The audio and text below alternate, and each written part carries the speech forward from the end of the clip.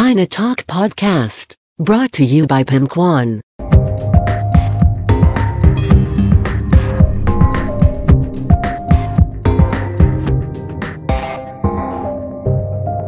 Catch up with the world. Catch up with China Talk Podcast.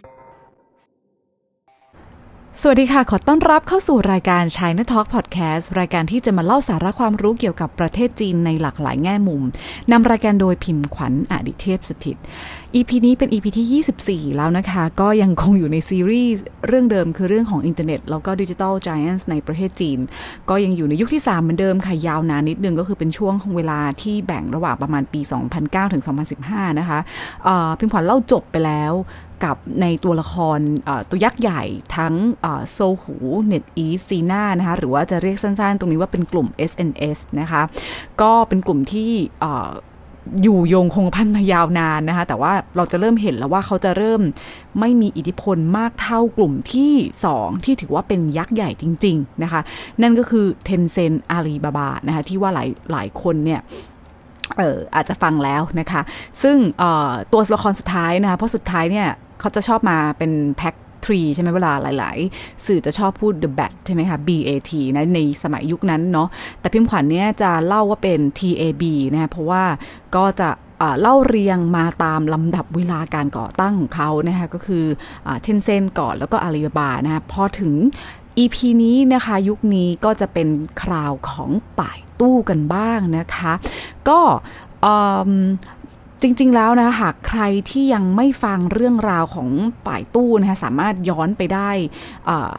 อีกประมาณต้องย้อนไปไกลหน่อยนะถึง EP ที่7 EP ที่8นะคะแต่ว่าไม่เป็นไรใน EP นี้นะคะพิมพ์ขวัญมีรีแคปนะคะสรุปให้ฟังนะคะป่ายตู้นะคะก็เป็นชื่อหรือว่าสื่อสากลเนี่ยนะคะจะชอบเรียกเขาว่า The Google of China นะคะก็ถือกำเนิดนะจริงๆคือประมาณวันที่18มกราคมปี2000นะคะซึ่งอย่างที่บอกค่ะทาง China Talk เนี่ยนะคะได้จัดให้ป่ายตู้เนี่ยกำเนิดอยู่ในช่วงยุคสุดท้ายนะคะของปีสุดท้ายของยุคแรกนะยุคตั้งต้นของอินเทอร์เน็ตจีนจริงๆนะคะโดยผู้ก่อตั้งนะคะชื่อว่านายหลี่เอี้ยนหงนะคะหรือว่าชื่อภาษาอังกฤษของเขาคือโรบินหลี่นะคะหลังจากที่หลี่เอี้ยนหงนะคะเรียนจบแล้วก็ทำงานที่อเมริกาเนาะเขาได้มีโอกาสทำงานในด้านที่เป็น Search Engine Algorithm นะคะแล้วก็พัฒนาระบบ Search Engine ในส่วนที่เป็น Page Ranking นะคะที่ใช้ Hyperlink วัดคุณภาพของเว็บไซต์ที่ถูก Index ไว้นะคะโดยระบบนี้นะคะเขาตั้งขึ้นมาว่าชื่อ RankDex นะคะในปี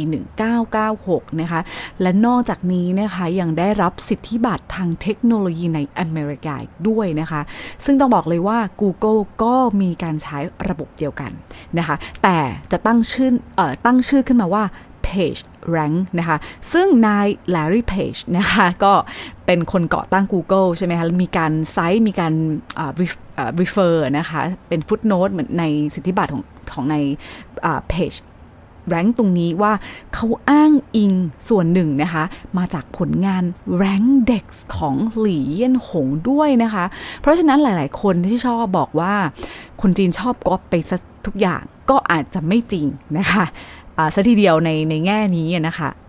ทีนี้สุดท้ายนะคะนายหลี่เอี้ยนหงก็ตัดสินใจที่จะกลับมาสร้างระบบเดียวกันนะคะในประเทศจีนนะคะโดยนำเอาเทคโนโลยีที่เขาค้นคว้าวิจัยพัฒนาตอนอยู่ที่อเมริกานะคะก็กลับมาตั้งตัวในประเทศจีนนะคะโดยเริ่มต้นจากอพาร์ตเมนต์เล็กๆนะห้องเช่านะคะที่ปักกิ่งนะคะหลายคนอาจจะยังไม่รู้นะคะว่าในเริ่มต้นของป่ายตู้นะคะเขา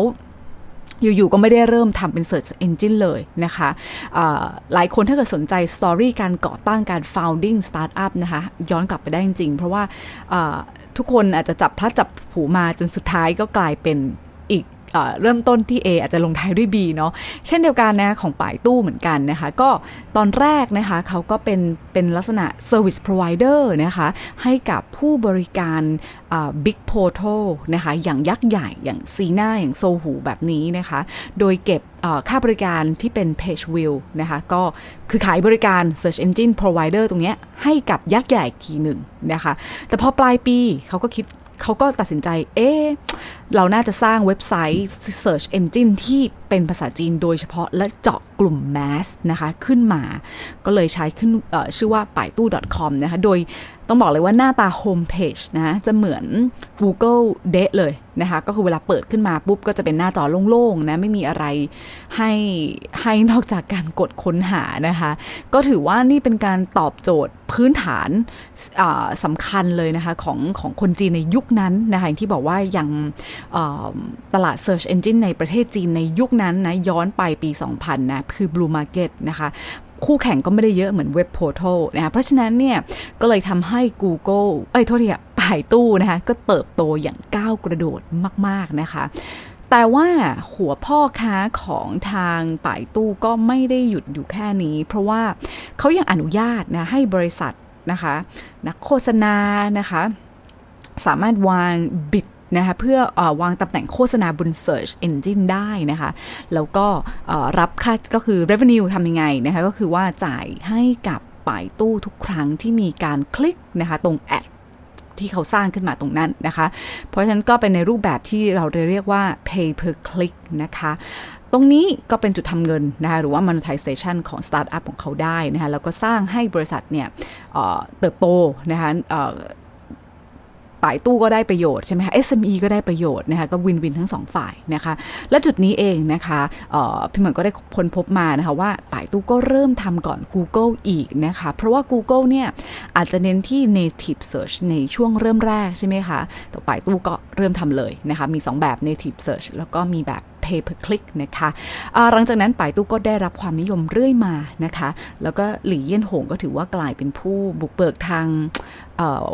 เทคโนโลยีทางอินเทอร์เน็ตนะคะนวัตกรรมของประเทศจีนเลยก็ว่าได้นะคะก็พอไม่นานค่ะในปี 2004 ก็เริ่มทำกำไรแล้วก็ปี 2005 ก็สามารถเข้าตลาด NASDAQ ได้สำเร็จนะคะตามหลัง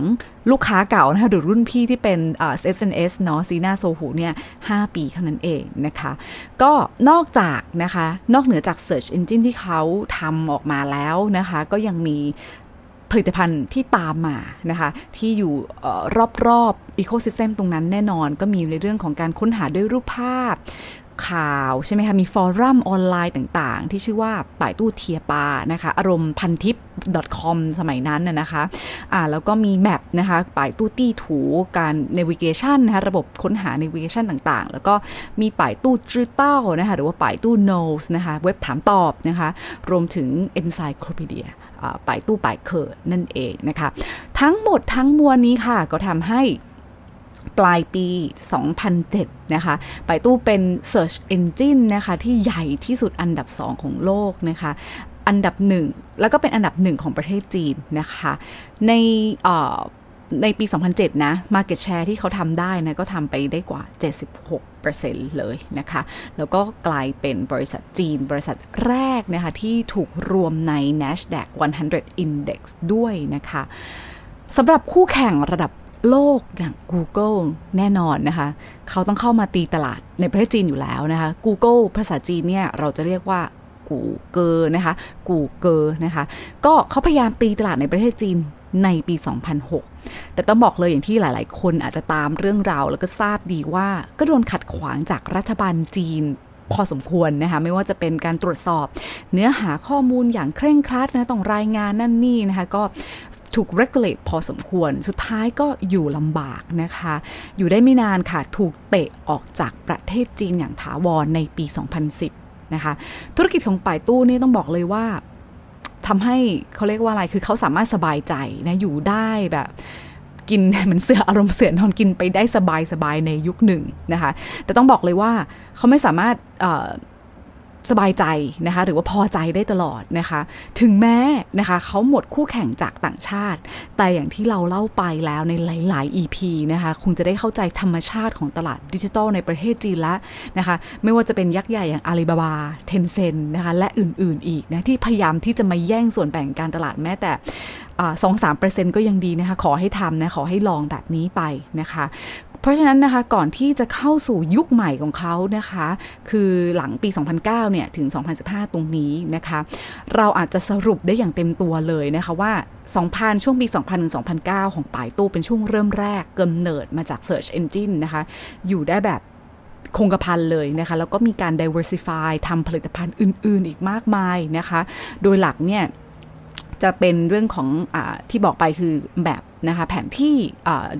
navigation นะคะการสร้าง community หรือว่าที่เป็น UGC user generated content ขึ้นมานะคะโปรดักต์เหล่านี้ถือว่าเป็นดาวเด่นนะของป่ายตู้นะคะเป็นตัวบ่มเพาะ traffic ภายในอาณาจักรนะภายใน ecosystem ของป่ายตู้เลยนะคะแล้วก็ยังถือบอกว่าเป็นยุคที่รุ่งโรจน์จริงๆนะคะเพราะว่าคู่แข่งก็น้อยกว่านะคะแต่เราจะมองที่ Search Engine อย่างเดียวไม่ได้เพราะว่าเรื่องของโลกดิจิทัลมันเป็นเรื่องที่รวมในความหลากหลายของตัวผลิตภัณฑ์นะคะในตัวอินดัสทรีอื่นๆด้วยนะไม่ว่าจะเป็นอย่างที่เราเคยฟังไปแล้วไม่ว่าจะเป็นเรื่องของอีคอมเมิร์ซใช่ไหมคะแข่งขันอย่างดูเดือดเลยค่ะโซเชียลมีเดียใช่ไหมคะเกมนะคะหลายค่ายก็ต่างแย่งชิงรวมถึงเรื่องฟินเทคด้วยนะคะทั้งนี้ทั้งนั้นนะคะป่ายตู้ก็ถึงแม้จะมีการแข่งอย่างดูเดือดเลือดพล่านนะคะในยุคที่เราจะคุยต่อมานี้นะคะแต่เขาก็ถือว่าเป็นยักษ์ใหญ่ในโลกดิจิทัลในโลกอินเทอร์เน็ตจีนที่เป็นแง่ของ Search Engine นะคะรายได้หลักของเขานะคะก็มาจากค่าโฆษณานะคะออนไลน์มาร์เก็ตติ้งเซอร์วิสนั่นเองนะคะออนไลน์มาร์เก็ตติ้งเซอร์วิสตรงนี้นะคะมาจากตรงนี้เป็นหลักเลยนะคะเพราะฉะนั้นธุรกิจของป่ายตู้จริงๆเราจะแบ่งได้นะคะในยุคนี้เนี่ยนะคะเป็น2แกนนะคะ2แกนเลยนะคะก็คือ1ที่เราบอกไปแล้วป่ายตู้ core นะคะ core business เลยนะคะอันที่2ค่ะอันที่2ก็คืออ้ายฉีอี้นะคะเป็นบริษัทลูกของป่ายตู้นะคะซึ่งจริงๆแล้วก็ก่อตั้งในยุคนี้นะคะอารมณ์ Netflix บ้านเราเนี่ยแหละค่ะก็เป็นวิดีโอสตรีมมิ่งแพลตฟอร์มนะคะซึ่งเดี๋ยวจะเล่าแยกนะคะไอฉีอี้ในตอนเดี่ยวๆในอนาคตนะคะแต่ว่ายุคนี้ของเขานะคะในด้านที่เป็น core business นะคะเขานอกจากที่จะทำ search engine map นะคะ post bar ต่างๆนะคะไป encyclopedia ต่างๆนะคะนอกจาก core นี้นะคะเขาจะทำอะไรเยอะเท่าTencent แล้วก็ Alibaba หรือเปล่านะคะมีกลยุทธ์ในการป้องกันหรือว่าขจัดคู่ต่อสู้ยังไงนะคะจะเสียจุดยืนนะคะจากคอของเขามันลงแข่งอีคอมเมิร์ซด้วยไหมโซเชียลไหมเกมไหมฟินเทคไหมนะคะหรือไม่ทำมาสร้างสิ่งที่ทำให้ตัวเองแตกต่างดีกว่านะคะเรื่องราวจะเป็นอย่างไรนะคะเดี๋ยว China Talk Podcast นะคะจะนำมาเล่าสู่กันฟังใน EP หน้านะคะวันนี้นะคะเวลาเราหมดแล้วนะคะต้องขอบคุณมากๆสำหรับการติดตามรับฟังนะคะหากชอบเนื้อหาสาระความรู้แบบนี้นะคะรบกวนให้กำลังใจด้วยการกด Subscribe Follow กดแชร์นะคะเพื่อให้มีกำลังใจดีๆในการสร้างคอนเทนต์ต่อไปนะคะเพราะว่าเรื่องเมืองจีนจะไม่ใช่เรื่องไกลตัวอีกต่อไปสามารถรับฟัง China Talk Podcast กันได้ที่ Apple Podcast Spotify Podbean Castbox แล้วก็ Blogdit สำหรับวันนี้สวัสดีค่ะ